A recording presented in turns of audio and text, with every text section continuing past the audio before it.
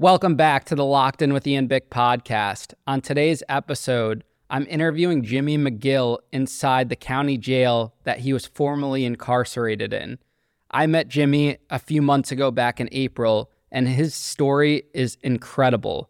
Battling addiction, in and out of prison and county jails nearly 18 times, ends up getting out and putting that all behind him and decides to turn his life around, getting a government position in Arkansas and becoming the director for peer recovery services and instilling programs at the county jail that he used to be incarcerated in.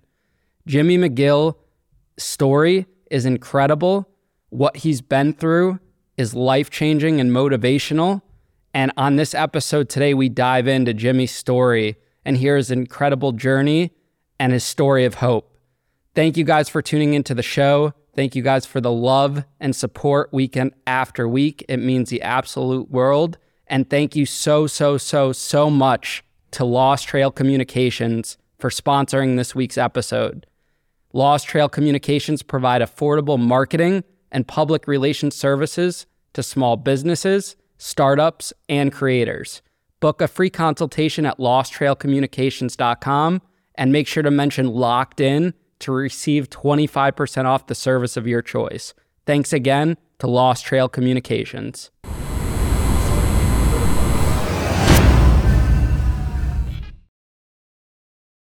Jimmy McGill, welcome to Locked In with Ian Bick. We are at the Lonoke County Jail right now, where you were formerly incarcerated at one point. It is such a pleasure to be out here with you today. We traveled all the way from New York to Arkansas to film this amazing episode. You've been on the top of our list since I met you, and I listened to your speech, and me, Bryce, everyone that was there were just blown away by your story, and I'm excited to dive into it today. But how are you, man? How's it feel to be back in this jail today? Yeah, man, it's great. You know what I mean? I visit frequently, so I'm really glad to be here. And let me just say, welcome to Arkansas. Welcome to Little Rock. I hope you guys have a blast.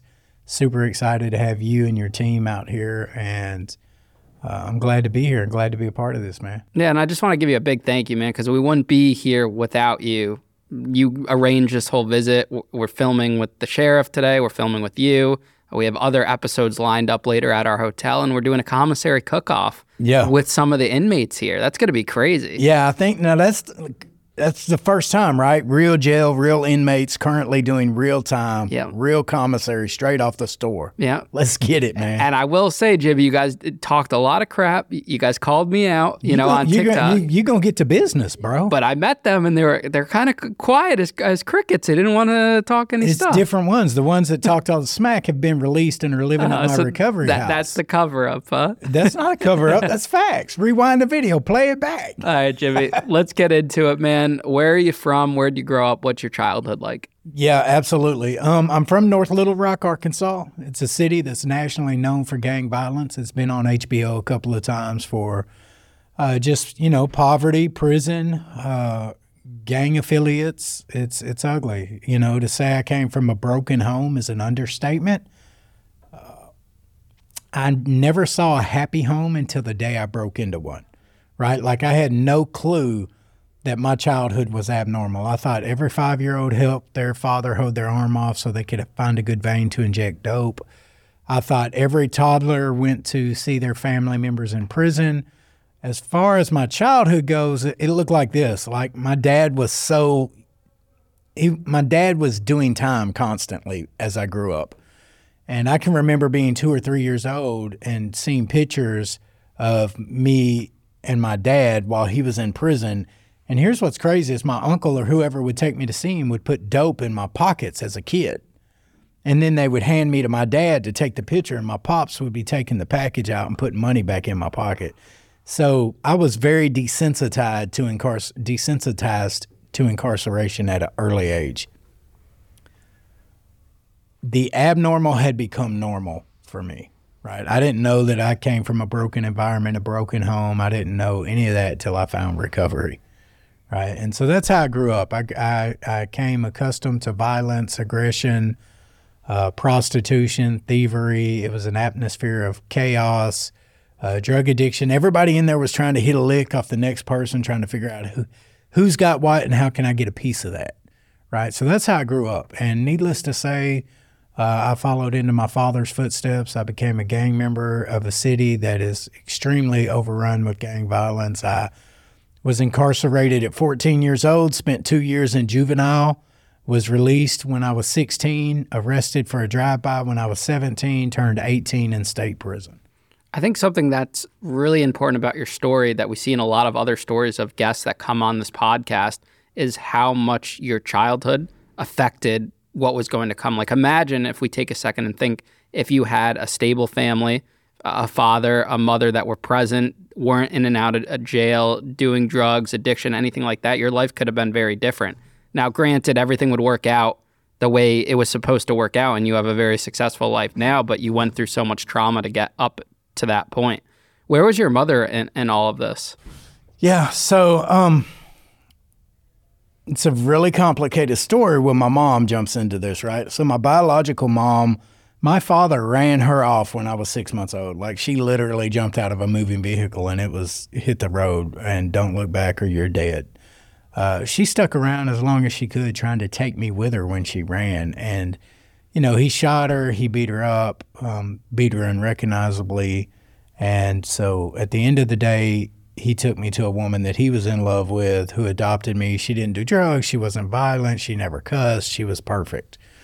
And she raised me the best she could, but I was too much for her. You know what I mean? So my father ultimately beat on her.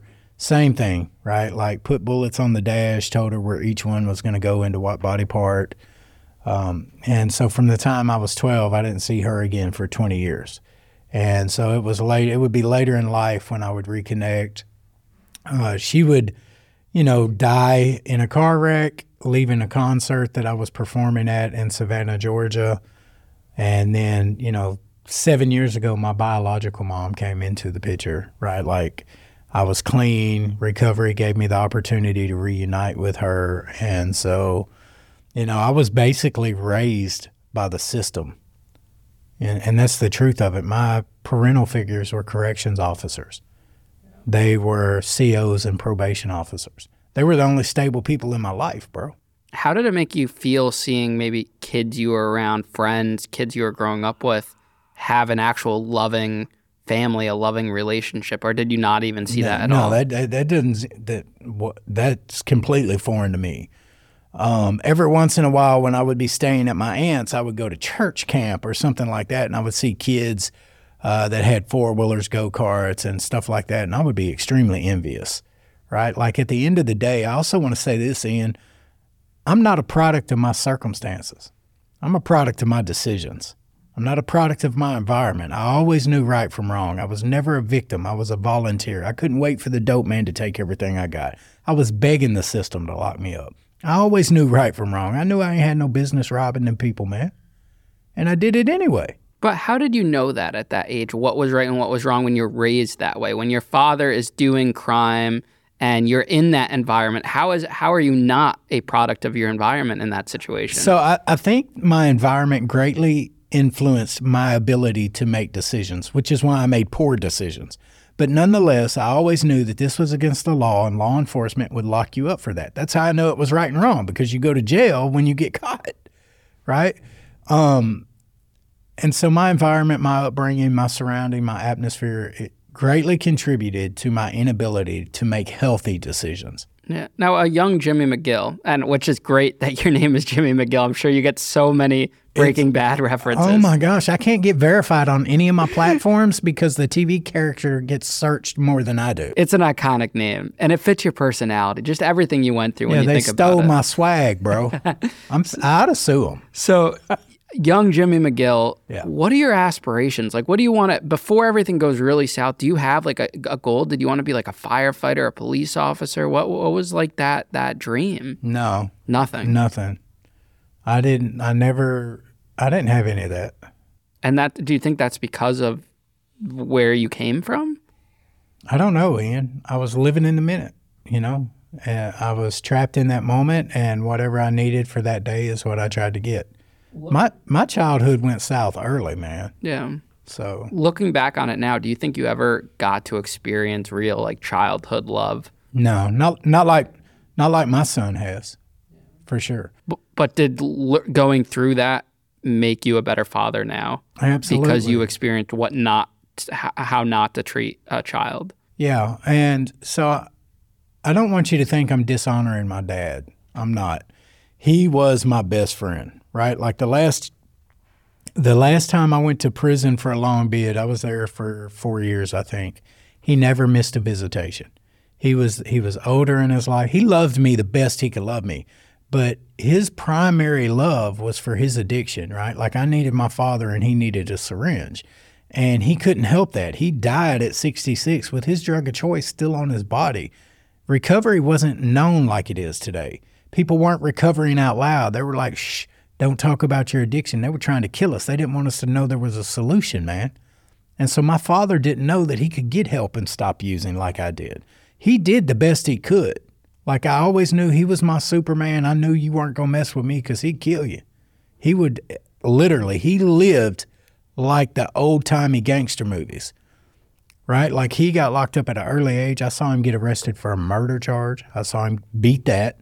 I saw him get arrested for a rape charge. I saw him beat those. I saw him get arrested for, I mean, he would take it all the way to trial. And they were just old school outlaws. They weren't bikers. They weren't rednecks. They spent their time in beer joints. And if you messed with one of them, you messed with all of them. And they would literally, they were not scared of consequences, right? Only thing he wanted was to use. And when he wasn't using, I came next. Did you get to visit your father while he was in jail? I know you spoke briefly about prison visits. What was that experience like? Yeah, so, I would go see my dad when he was in and out of jail, and prisons. And, that was just part of my childhood. It was just something that we did every few Sundays. We would go visit him. And there were times that we were incarcerated together. You and your father, which is a similar story to Andrew Hager in that sense, whose episode came out already. Yeah. Now, when you were visiting your father, did you ever think that you would be in the same position he was not so long in the future? Mm-mm. How does that make you feel now, looking back on it, when you reflect on it? Because I know how I feel about certain actions and decisions that would lead me into certain situations that I never would have guessed. I mean, even this, I think a year ago, I would be sitting in Arkansas right now filming a podcast with you. We didn't even know each other as of 6 or 7 months ago. For sure. So what are your reflections on that now? Man, I don't really have any regrets. The only thing I regret, the only reflection I have is the innocent people who got hurt on my journey to where I'm at today. The people who didn't deserve the things I did to them, the things I stole, I wish they never would have had to hurt. But everything I went through became on-the-job training for the life I'm living today. If I did not go through all those fires that were meant to destroy me, I would not be the refined version of myself. The best possible version of Jimmy McGill that could exist is because I went through every one of those. From prison to purpose. From prison to purpose, man. I went from handcuffs to cufflinks. And I won't ever forget it. The last time I'm walking out of the joint, man, I got everything I own in a brown paper sack. I got a CO on each side of me. This is my 6th time in the Department of Corrections. At this time, I've got 18 felony convictions. I'm a career criminal, and I got a pending drug charge. The fact that I made parole was astonishing. That's where I know that it was something way bigger than me in the mix. And they're cracking jokes for good reasons, man. I'm always coming back. I've been doing time since I was 18 in the state system, in the adult system. And they're like, we're going to leave the lights on for you, Motel 6. We're going to leave some noodles. I'll tell your homeboy to have your bed made when you get back. All the stigmatic stuff they say. What they didn't say, Ian, was that I would be flying all over the country sharing a story. They didn't see me standing on the stage with the President of the United States. They didn't see me getting invitations to the White House to advise on drug policy and prison reform. They didn't see me writing a book, opening a nonprofit. They didn't see me becoming a hell of a dad, to a wonderful 12-year-old, being a good husband. They didn't see any of that. They didn't see me finding a 32-bed recovery center that would take men coming straight out of jail and prison and help them become the husbands and fathers they were meant to be. And you know what that is, too, what you were talking about, how people weren't open about talking about addiction, and they're still not fully, it's still a touchy area, but we're getting better in society. It's a concept of talking about prison. Yeah. Me and you talk about this all the time. Society is not willing at this time. It's starting to open up, but to let people talk about their experience and give them a platform, which is why people like you and me have to go out and create our own platforms. Yeah. They're not asking you to speak at places because you were just some random person. It's because you went out there and you created that. Yeah. That's how our friendship formed. That's how we met each other. That's how we're doing these presentations and this podcast.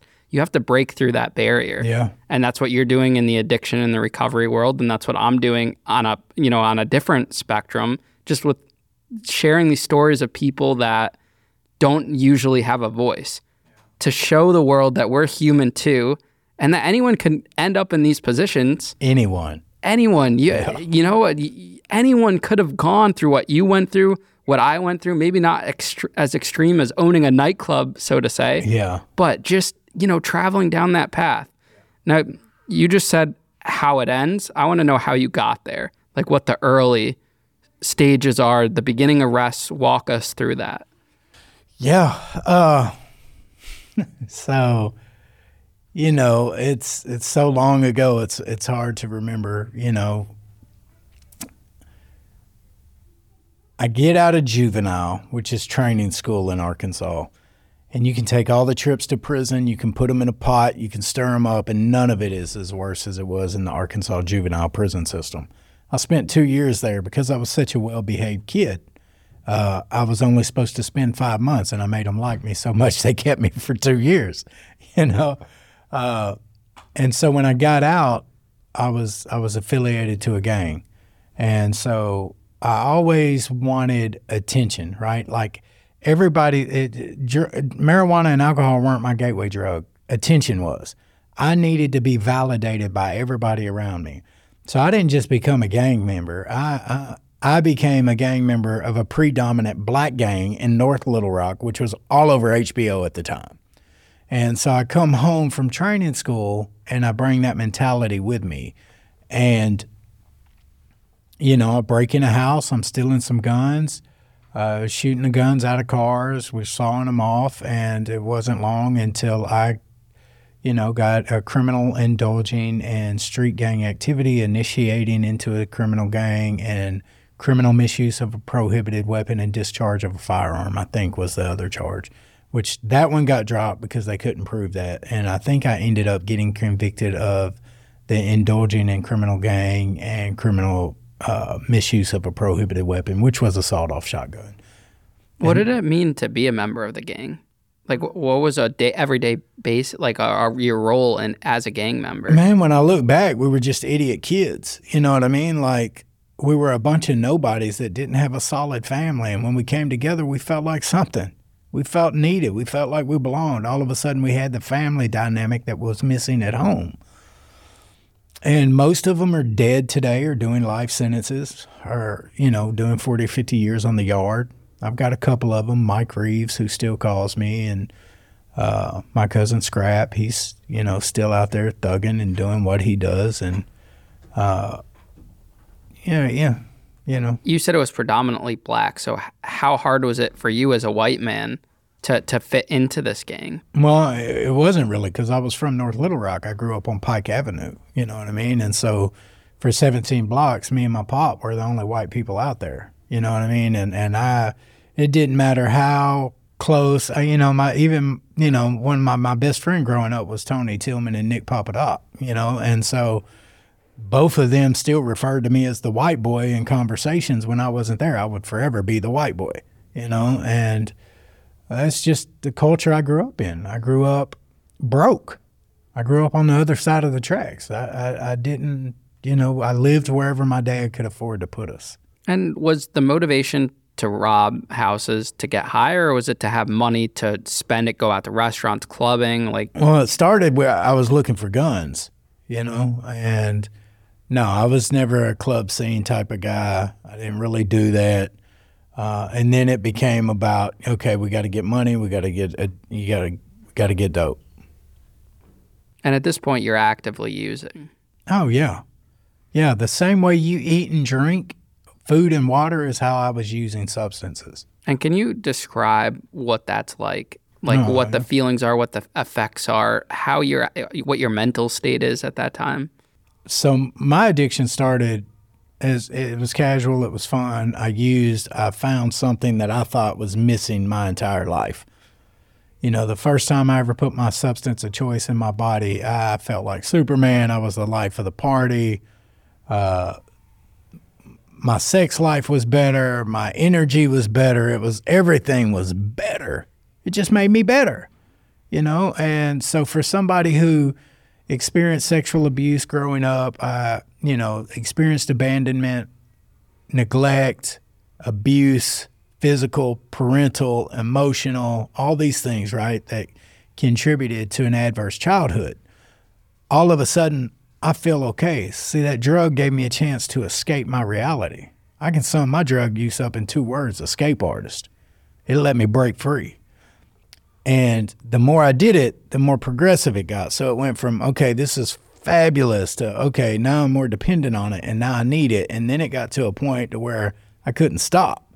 It became the driving force of my life, and I'm going to go to any length to get it. And it doesn't matter what lie I got to tell, what lick I got to hit, what scheme I got to scam, who I got to rip off. Nothing mattered. You don't matter. My kids don't matter. Nothing mattered but me.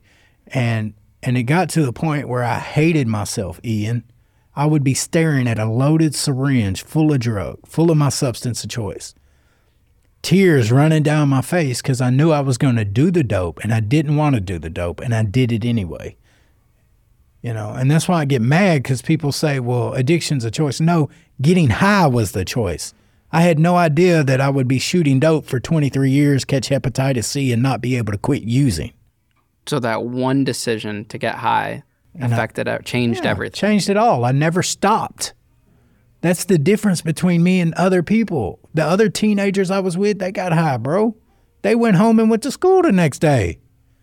I was crawling around the carpet looking for farming crumbs. Isn't it crazy that one choice like that can change everything? Yeah. One choice, and that's a reoccurring message in this show. That it's always that one decision.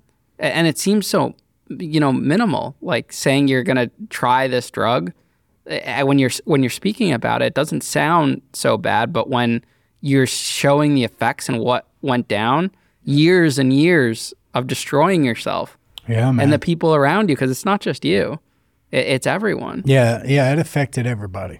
So when's the first time you get sentenced to like an actual long period of time? Is this in your early teens? Yeah, no, I was 17 in the juvenile pod of the adult county jail, fighting the charge. And I think I turned 18 and they moved me over.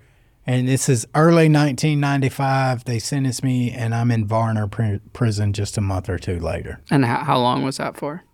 I wasn't there very long. I was there for about 5 months, I think. This is a 5-month bit. Yeah. So I got 2 years for the criminal misuse of a prohibited weapon. I got 2 years for the indulging in gang activity.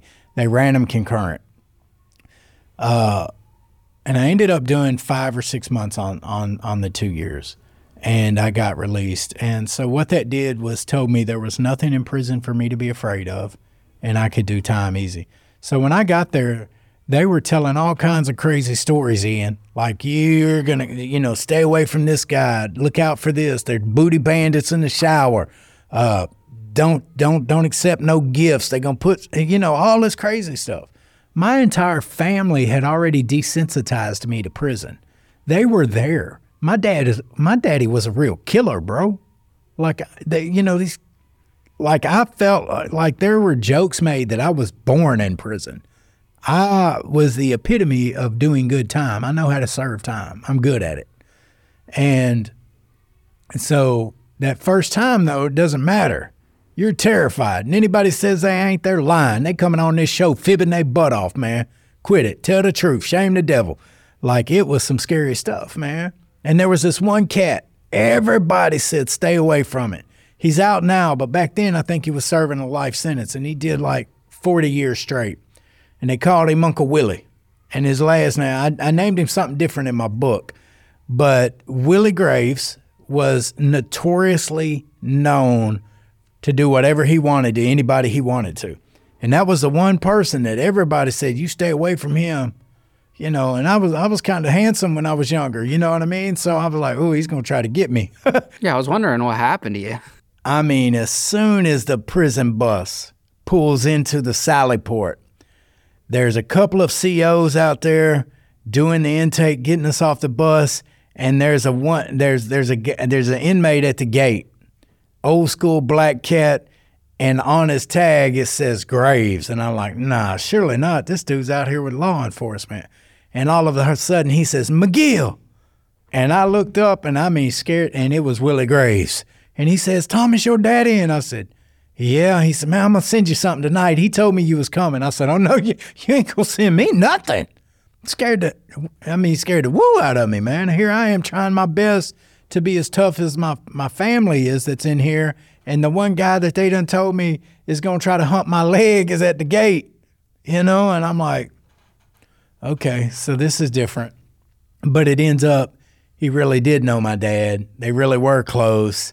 And my dad was one of the few people in the penitentiary system that he rocked with. He knew my dad would as soon kill you as argue with you.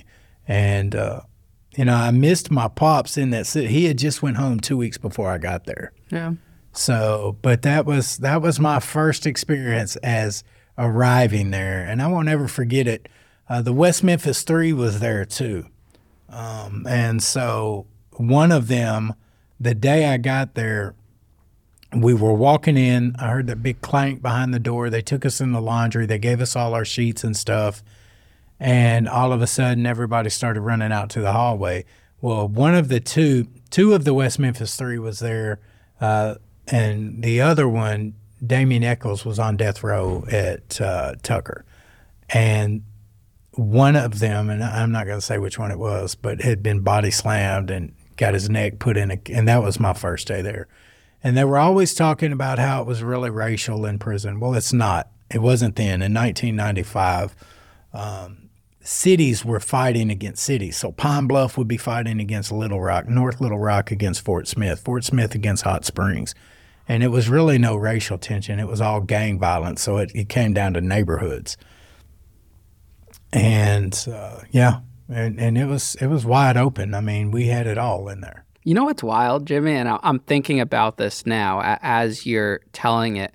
The average kid, girl or boy, is watching their parent at that age, or maybe even younger. They're watching their parent, and they're maybe idolizing them if they're like a prestigious in their town, and maybe they're the county sheriff, or they're a firefighter, or they're a police officer or a teacher, and they're looking up to them. And they have big shoes to fill in that sense if they're a staple in the community. Here you are, you're in jail, and your father has a reputation in that jail, and this is one of your first times really stepping into a jail like this, and prison, and you're having big shoes to fill, and you're looking up to him in that sense, hoping not to let him down, but it's an entirely different atmosphere. Yeah, I asked my pops one time what the most amount of money he had in prison was, and he said all of it.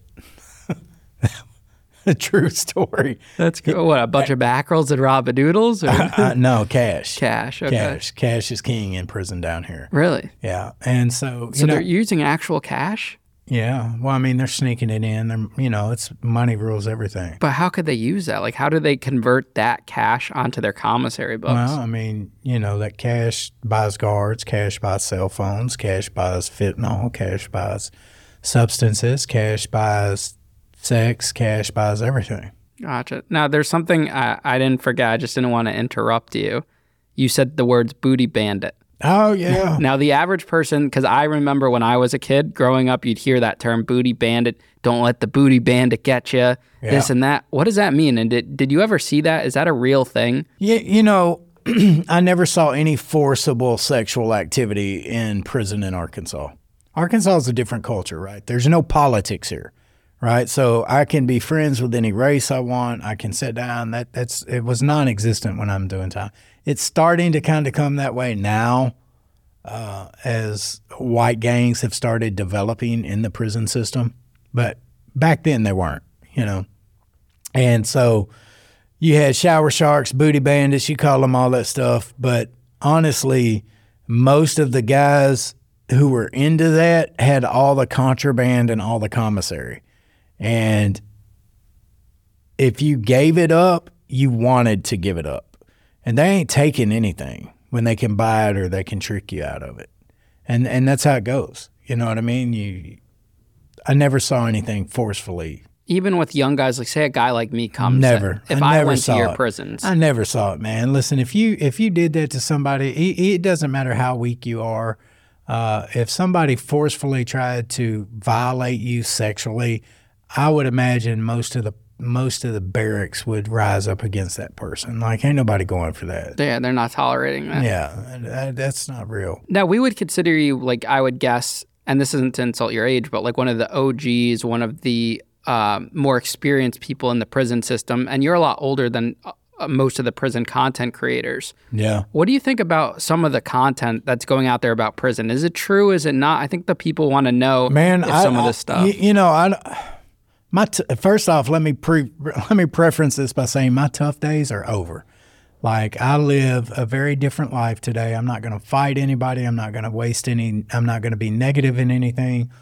But when I was ripping and running and gunning, some of the stuff I hear, like I've seen some of this. I mean, it was different, dog. Is it not to say it's not true? It's just you didn't personally witness it, or do you think some of these people are just making it up? I think some of them are definitely fabricating it, man. Like, I don't know, and I've only been to prison in Arkansas, but if you'd have ran up on me talking that crap, man, I'd have knocked you out and touched your butt, punk. No. You know, like, that was my mindset. And you'll see that. You fixing to go back here in a jail and speak to an entire population of people. It's a big deal when I go back into the prisons. Like, I'm a champion for them. Like, because I was the guy who spent my entire life in that hallway. When I came home, I thought ramen noodles and cigarettes were currency, bro. And that's where the term like institutionalized comes from. Yes. I remember the weirdest experience I've ever had is a shower with no shower shoes on after release. That was my experience too. Yeah. It's very strange. Yes. Because you go years showering with shoes on, which you never did in your early life. Yes, and man. You do that and you get out. It's like it's like being naked. I don't know what it is. It's like weird. Yes, and all this, I mean, you know, all these stories about how violent and tough and crazy. Man, come on, man. But what do you think causes that? Like, do you think it's TV, it's the movies? Because there is a connotation with prison, and you hear prison, you hear rape, don't drop the soap, the drugs, I never the saw crime. any of that. No, I saw some, they call it mapping them down. Now, there was some times in 1995, 96, and 97, in the early 90s and 80s, that they would, masturbate looking at you. You know what I mean? In the shower. What do you mean masturbate looking at you? Yeah, they because it's a group shower. Everybody's in the shower together. And so the booty bandits or the shower sharks would get up on the other wall and they would be fondling themselves looking at butt cheeks. You know what I mean? And that's just real. And they called it mapping you down or getting the dime, beating the dime on you. That's what it's called. What are you thinking at that age? Because you're a young kid. I ain't going. So number one, I knew off the bat I had been pre-educated in the prison system when I got there. That is the extent of sexual abuse that I ever saw. And they'd get on the windows and they'd beat the dime on guards. They'd see a woman guard and they'd be on the window and they'd be doing their thing. And they'd call them mad jackers, pervies. Do you think your experience would have been different if your father was never in prison, you weren't pre-educated about the system? Yeah, probably. If I was just a normal 17-year-old that was headed into prison, absolutely. Someone like myself, maybe, that was in that position. Probably. My dad was a legend, bro. So when I rode his coattail when I got there, his people came and found me and looked out for me, and all of the rumors and war stories that I was heard of were non-existent. Who out there is an outside-of-the-box thinker like myself? According to U.S. Bank, 78% of small businesses fail because they lack a well-developed business and marketing plan. Lost Trail Communications is a strategic marketing and PR firm that offers affordable marketing and public relations services to small businesses, startups, and creators. Now let me tell you why you should choose Lost Trail Communications. They have worked with over 100 small businesses and creators across many industries. They are big supporters of those re-entering society from the justice system and love working to help those in need to change their lives. They have over 20 years experience specializing in creating marketing plans, go-to-market strategies, social media management, and public relations support. They will take your startup, small business, or social media presence to a whole new level. They offer several different affordable payment options, including 0% financing, and most importantly, these guys get the job done.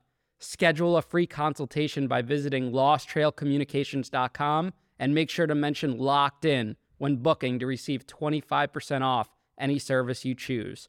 Thanks again to Lost Trail Communications for sponsoring this week's episode. What was your prison nickname, by the way? I gotta hear this. Yeah. Because I know they didn't call you Jimmy McGill. There's got to be something crazy. No. So in the beginning, it started as J-Rock. J-Rock, okay. Yeah, because I was from North Little Rock. My first name was Jimmy, right? And then later on, it became J-Bo and then Cracker Swagger. And, I mean, it's changed over stuff. I like Cracker Swagger. Yeah, so that was my music days, right? Like I actually made music and I did shows with Jelly Roll, did shows with Haystack, with Bubba Sparks, Little White, performed with all those guys in my younger years.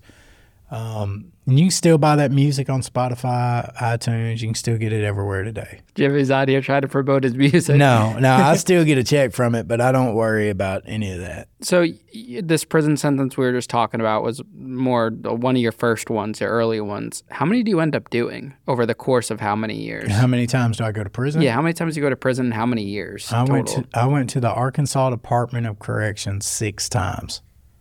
I had, when I got at the finish line, I had 19 felony convictions, dozens and dozens of arrests. That's not counting charges I took to trial, I beat or got dismissed. And altogether I did, I think, 13 years. 13 years in prison. The longest stretch I did was 4. And this is from ages, 18 to 30-ish? Yeah, I was in prison at 18. I was 38 when I came home for my last time. And you're addicted to drugs the whole time? All of it. And never once did I get offered real recovery services or treatment. What was the craziest arrest story that you had? Out of all your arrests, I want to know the best one. So here's... Well, there's 3 that really compete. Okay. And they tie into everything. Yeah. So I'm in full-fledged addiction. I'm robbing houses. That's what we do, right? We get up and I got to get a bag.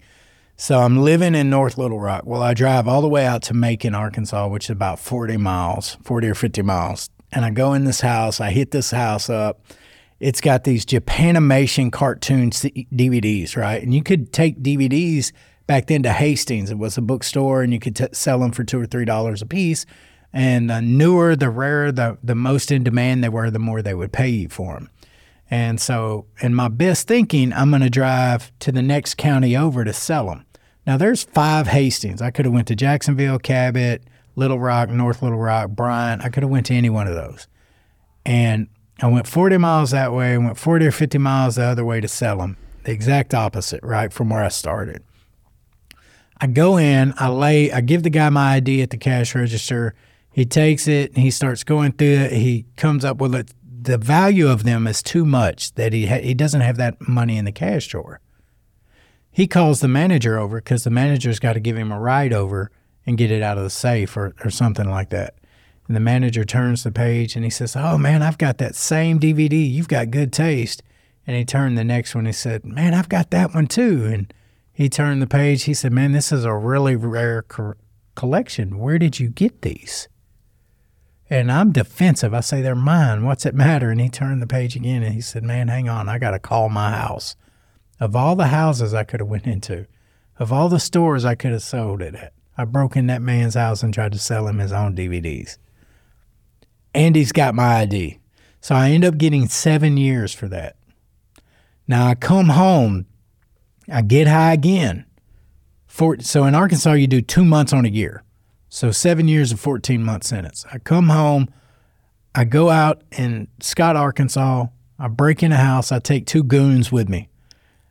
I'm a lazy crook, so I make them carry the safe out to the car.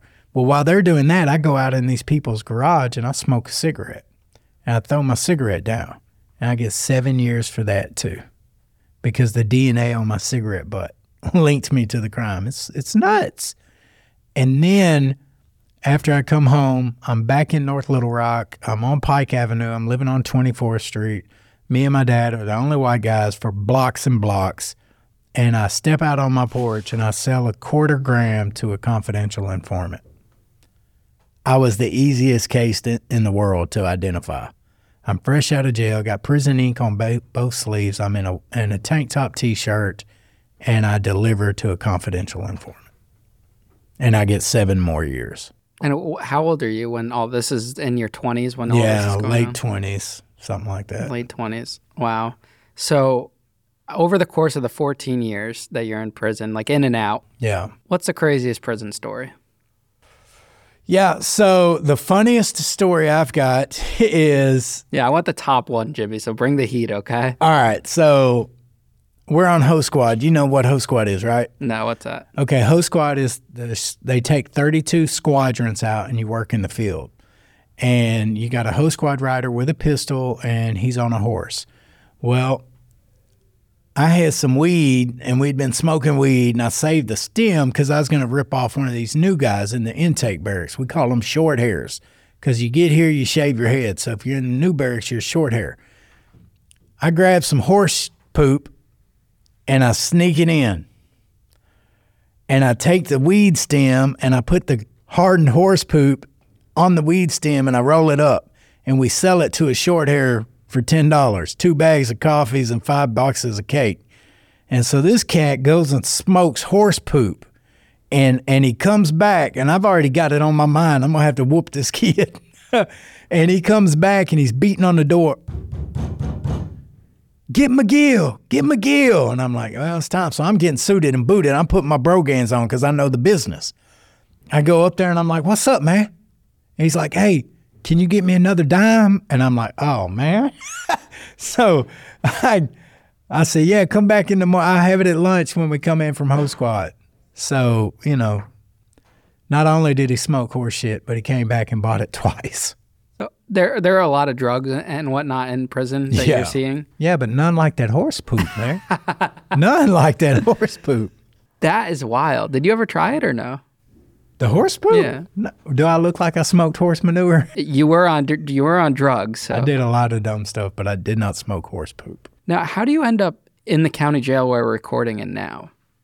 December 4th, 2014. I'm homeless. I'm not really homeless. I'm in a relationship with a girl I'm not really attracted to, don't want to be with. You know, I'm basically a prostitute on the cool.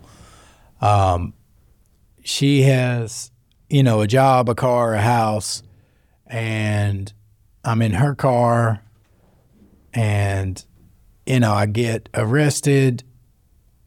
I pull into this church to turn around because I made a wrong turn. I just left the dope house. I tried to sell the dope man all this stolen property that's in my back seat, and he refused to take it. He's like, dude, just take the sack and get out of here. So dude literally gives me this substantial amount of my substance of choice and sends me on my way. He don't even want to deal with me. I made a wrong turn. I'd been up so long. I was discombobulated. I was just really confused. And that wrong turn ended up being the right turn of my life. I drive till I get sleepy. I'm nodding out at the wheel. I go to turn around in this church parking lot, and I put the car in park for a second, and I'm like, I'm just going to close my eyes for a minute. And it's daylight. I wake up. It's dark. Law enforcement is beating on my window. My pit bull, the only friend I've got, is going crazy. Woof, woof, woof, woof, you know? And I forgot that I had all this dope in my lap. And he said, sir, are you okay? Well, in my mind, I need to meet this head on and act like I don't have nothing to be afraid of. I'm like, yeah, I'm fine. I'm sorry. I was a little tired, pulled over to take a nap, but I'm on parole and I don't have a license, and I guess I just need to get that out. And he said, whoa. He said, man, step out of the car for a minute. And when I did, the dope that was in my lap just And it was like that old 1980s song, It All Comes Running Back to Me Now. I could hear it in slow motion. I could see the cigarette pack with the dope in it. And it ultimately, I had 17 grams of, my substance in one in one bag. And then I had an additional 3.5 grams in another bag. And so at that moment, I gave up all hope of ever living life again. I knew in that moment the hopelessness and the desperation that I felt was different, that life was over. I would either die in prison, or if I did get to come home, I would be too old to enjoy life as I know it. All because of that one incident. Well, that was my 18th arrest. That was your wake-up call. Yeah. I'd already been to prison 5 times. I was on parole. I knew that my life was over. And although it didn't end that way, the life I was living did come to an end. Jimmy, how does it make you feel to know that a lot of people can't make it to that point, to have that realization? Think about how many deaths there are from people that have went on your path. They don't make it to that 18th arrest. They're doing life by that point, or they're getting killed, or they're overdosing, or whatever the situation may be. Yeah, it sucks, man. That's a lot to have on your shoulders, a lot of weight in that regard. Yeah, it sucks. It sucks. So you get brought to this jail. I get brought right here to Lonoke County Jail. I'm here for 4 or 5 days before I even come to. Like, I've already signed my parole waiver. I waived my hearing, had no recollection of that. When I come to, everybody's in pink jumpsuits. I've never seen that before in my life. You know how hard it is to play tough in pink? It's nuts. And I'm like, man, I think we're in the wrong pod. And my cellmate, he just leans up. He ain't got no teeth. And he's like, no, everybody's in pink in here. And I'm like, oh, my God, where am I at? And then I found out that I was in Lonoke County. Well, Lonoke County is notorious for handing out hard sentences. So at this point, I just give up hope. I'm done. I don't ever want to see dope again. I don't ever, it's over. And even though I thought I was going to do 40 or 50 years, there was some freedom in that. There was some real freedom in giving up and letting go. I knew I never had to get high again. And I was done. I seriously mean that. I worked my way up into a trustee position. What's a trustee position? So a trustee in Lonoke County is, if you've been sentenced, they will put you in a position to work around the jail till you go to prison. So I started in the hallways, doing stuff like that. And then I worked my way up to a shop trustee, which is outside the jail. And the shop trustees have all the freedom in the world. You can smoke cigarettes, you can go out there and drink coffee, all the good things. And they move you from the back of the jail and give you a little private cell. And we've got some footage of that, I think. And so I'm in that jail living like a real boss. Like, I got 4 mats, I got a coffee pot, I got a TV, DVD players, man. It's like I'm not even doing time. And some dope comes in, and my cellie gets a hold of the dope. And he's like, J-Bo, we're going to do this dope. And I said, no, we're not. And I said no to him 15 or 16 times that day until I couldn't say no anymore, and I used. And the same day I used, we got caught. And earlier that day, there was a confiscated car in the shop. And so I'm tweaking and geeking. I'm out there prowling around, and there's a box. And I'm like, ooh, in my infinite wisdom of being high, I'm like, ooh, I want that box. Of all things, I'll steal this box.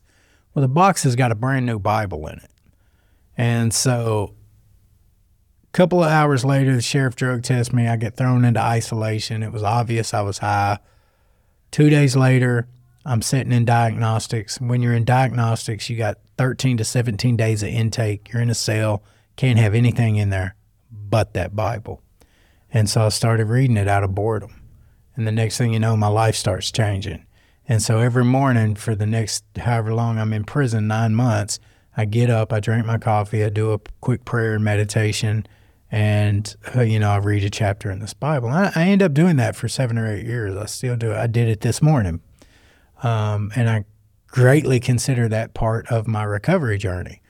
So I come home, I make parole, and there was something about the day I got caught getting high in the jail that I wanted to prove that sheriff wrong.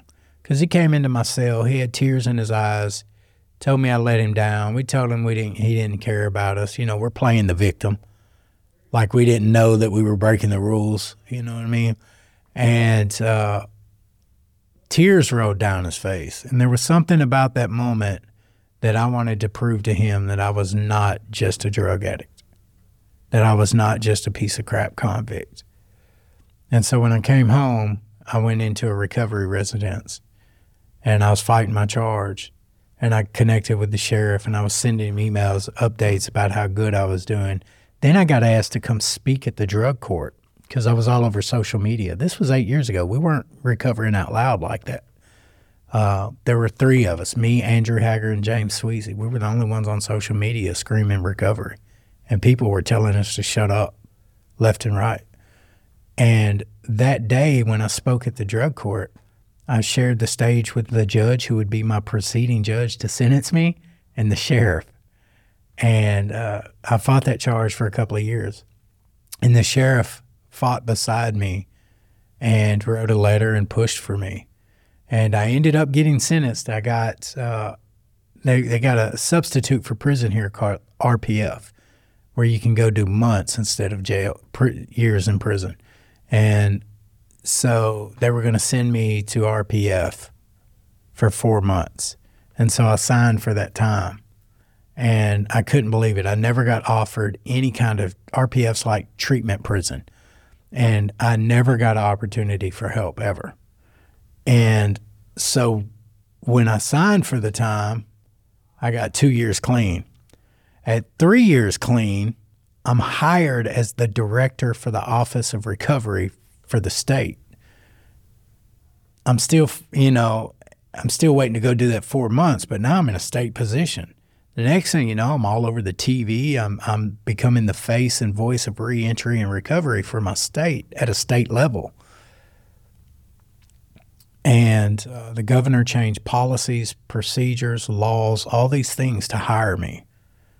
And I flattened my parole. So 5 years goes by, and I still haven't had to go do this 4 months in RPF.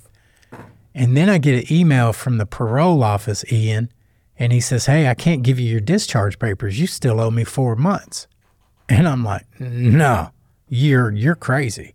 Like, I'm a public figure. My time's flat. I'm not going back to prison." And so I called the sheriff. I called my boss. And then I called the prosecutor who sentenced me. And I had such a relationship with him that he fought and called the judge, and they overturned the 4 months, and I never had to go do a day of it after being convicted for it. Wow. Yeah. And so when I got that state position at 3 years, this was the first jail that I put a recovery program in. They gave me $50,000 and they said, hire somebody, make it work. And the success of this program opened the door for me to create 10 more programs just like it. Do you think you owe your life to the sheriff and the judge in that regard? Because you had an extensive record. They could have locked you away and thrown away the key at that point.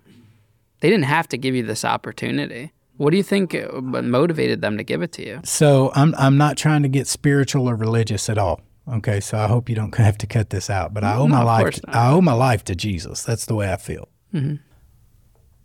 Because of the blessings and the favor I received from God, there were a lot of people who took political risk.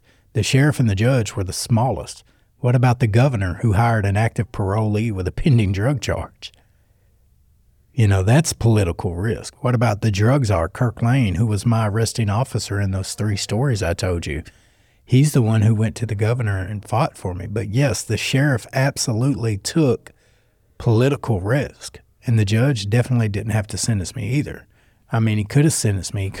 If I had what I deserved, I would be in prison right now. Isn't it amazing what happens when you take the risk to give someone a second chance? I mean, in your case, it's not a second chance, but it is because that's a different act of your life.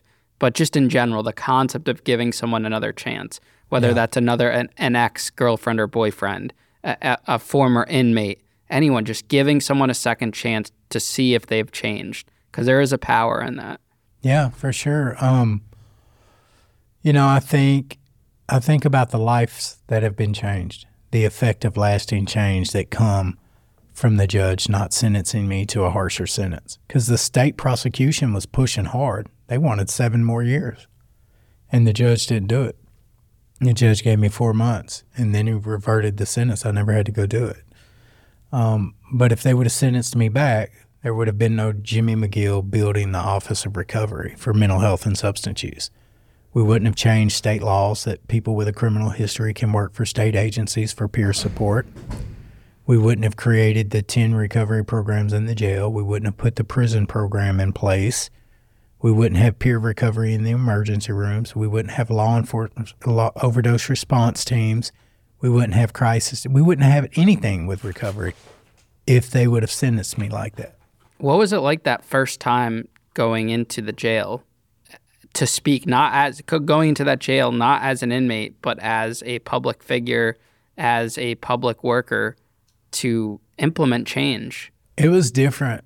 And so the closest thing I've ever seen to what it looks like when I walk back into a jail or a prison is that scene from Johnny Cash's Walk the Line when he walks into Folsom Prison. That's the reception I get from the convict population, right? Like, because I am literally one of theirs. This is not a story. This is why the books are all over here. Like, it hits different. They did time with me.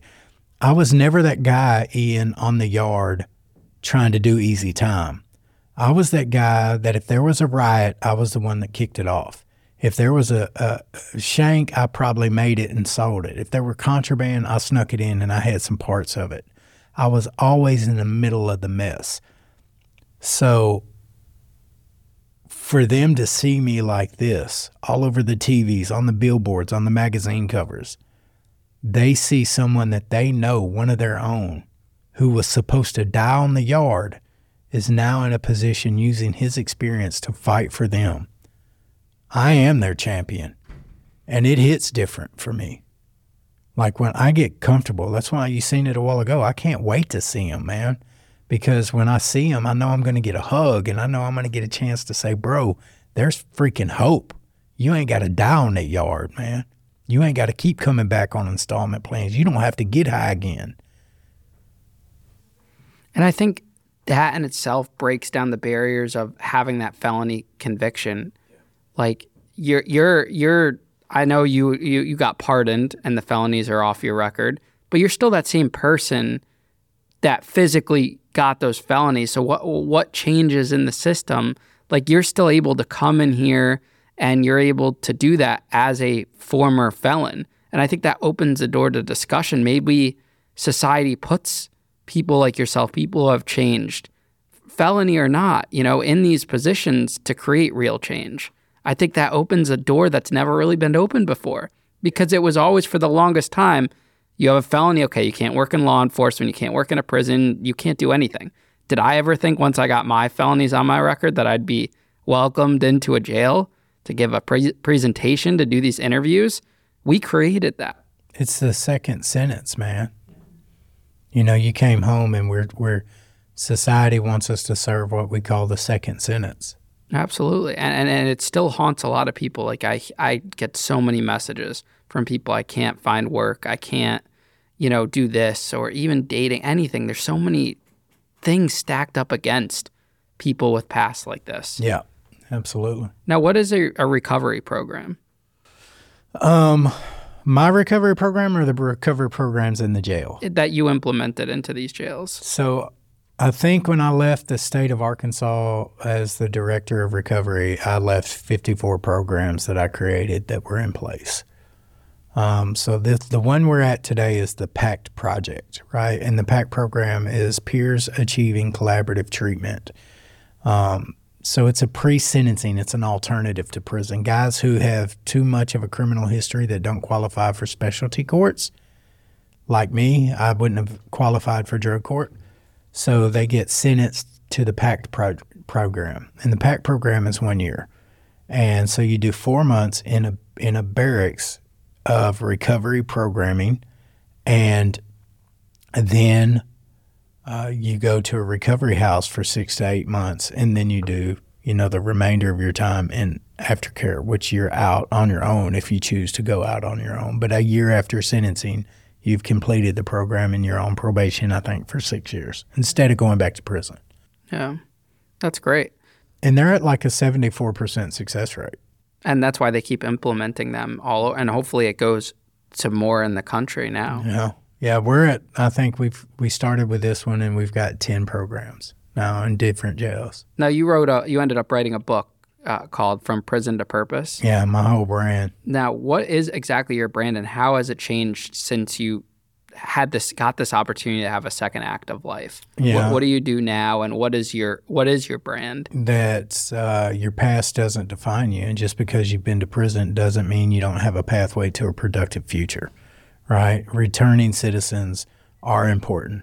Do you want good neighbors or do you want barriers? So it's like that's what the choice is. And so I fight for prison reform. I fight for better support services for returning citizens. Everything I do is for our population of people. I founded a nonprofit that houses, well, now we're expanding to 34 beds, but we have 32 beds now. And every one of my guys came from prison or jail. Mm-hmm. And you're also the chairman of the board that we both sit on. Yeah, absolutely. That would be probably the second highest thing that I love to talk about, which is NARP, the National Association for Reentry Professionals. NARP is the guiding light for all returning citizens, for everything about educating the public about reentry services and how we can better help returning citizens reintegrate into society. We're both on that board. I sit as the chairman. It's an amazing thing. We have a yearly conference where we go to a different state every year, and we just try to build better services in whichever state we're working in. And we advise on programs. We do trainings. We do public presentations. We just help people learn that returning citizens are important too, like inmates matter. I feel like for the first time in your life, you actually see a future and you're making a plan rather than just looking to get through today and maybe even focus tomorrow when you were an addict.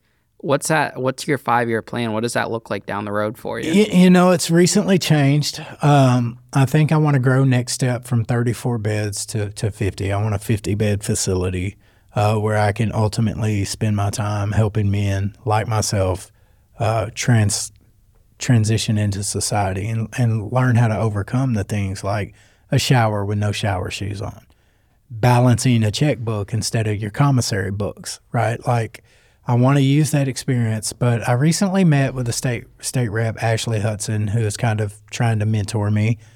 I'm fully pardoned with firearm rights, and so I think I want a seat at the table. I think my 5-year plan has been what you just said. People like us need a voice, and are you going to hold my past against me and deem me ineligible to run for state representative?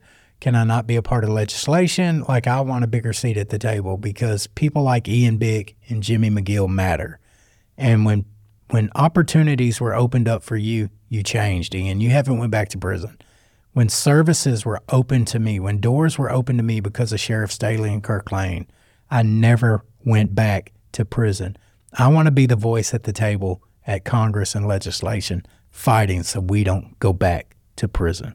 Definitely. And I think they're not going to have a choice, Jimmy. I think as platforms like yours, like mine, like the other creators continue to grow, you have a larger audience than some of these senators, like the junior senators, the congressmen that are running for office. Yeah. Not the ones that are making the millions that are high profile, like that you see on the news all the time, but the people that are running for local office, they have a few thousand followers. There's a lot of mayors that have a fraction of your social media outreach. Yeah. You have the power to touch people all over the country, even all over the world. Yeah. I look at my data all the time of who we're reaching. Yeah. That's very, very powerful. Oh, bro, the analytics are stupid, bro. They can't hide from that for forever. Yeah. There's going to come a point where, and I say this all the time, it's going to be like reality TV in a way for that whole post-prison world. Absolutely. So, I mean, let it be known right here on Locked In with Ian Bick. If you were sitting at legislation in Arkansas or a state rep, you're on notice. I am coming. He's coming. I'm coming with a digital battle axe. And between me and the people who I associate with, we have millions of followers to leverage. You're either going to let us in or we're going to vote you out. And it's also entertainment too. Like hearing the stories, it's a mix of, in politics, you don't have much entertainment. But in our world, you have the good. And then you have the funny, too. Yeah. Because you're turning the bad and you're making it funny. Yes, we can laugh about it. We can smoke a little horse poop, We can push a good agenda, and we could talk about the horse poop. Yes. And we could talk about the shower shoes and the booty bandits of the world. Yeah, man. And it brings people together. Now, Jimmy, I have one last question for you. All right.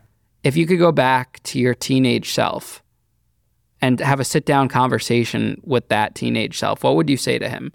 Before you started going to prison, before you started trying that drug, what would you say? That you're going to go through a lot of hardship. You are going to experience hurt. You're going to experience loss and loneliness. In the first 38 years of your life, you are going to feel like you are alone in the world.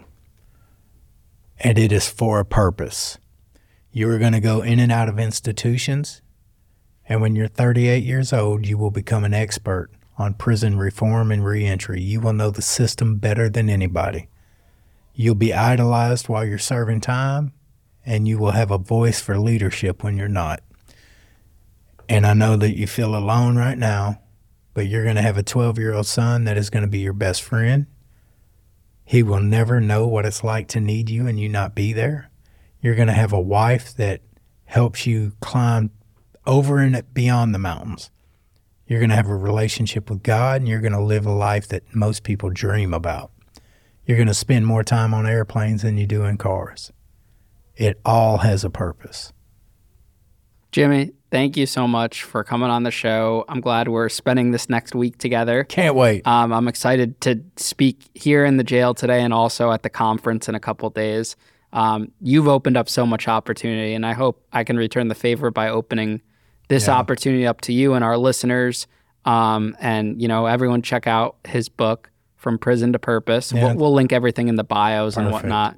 And Jimmy, I'm working on a book, man. I'm in talks with some people, so I'm gunning for you now. Let's go. I want you to write it. I Awesome. want you to do it. All right, let's get it. All right.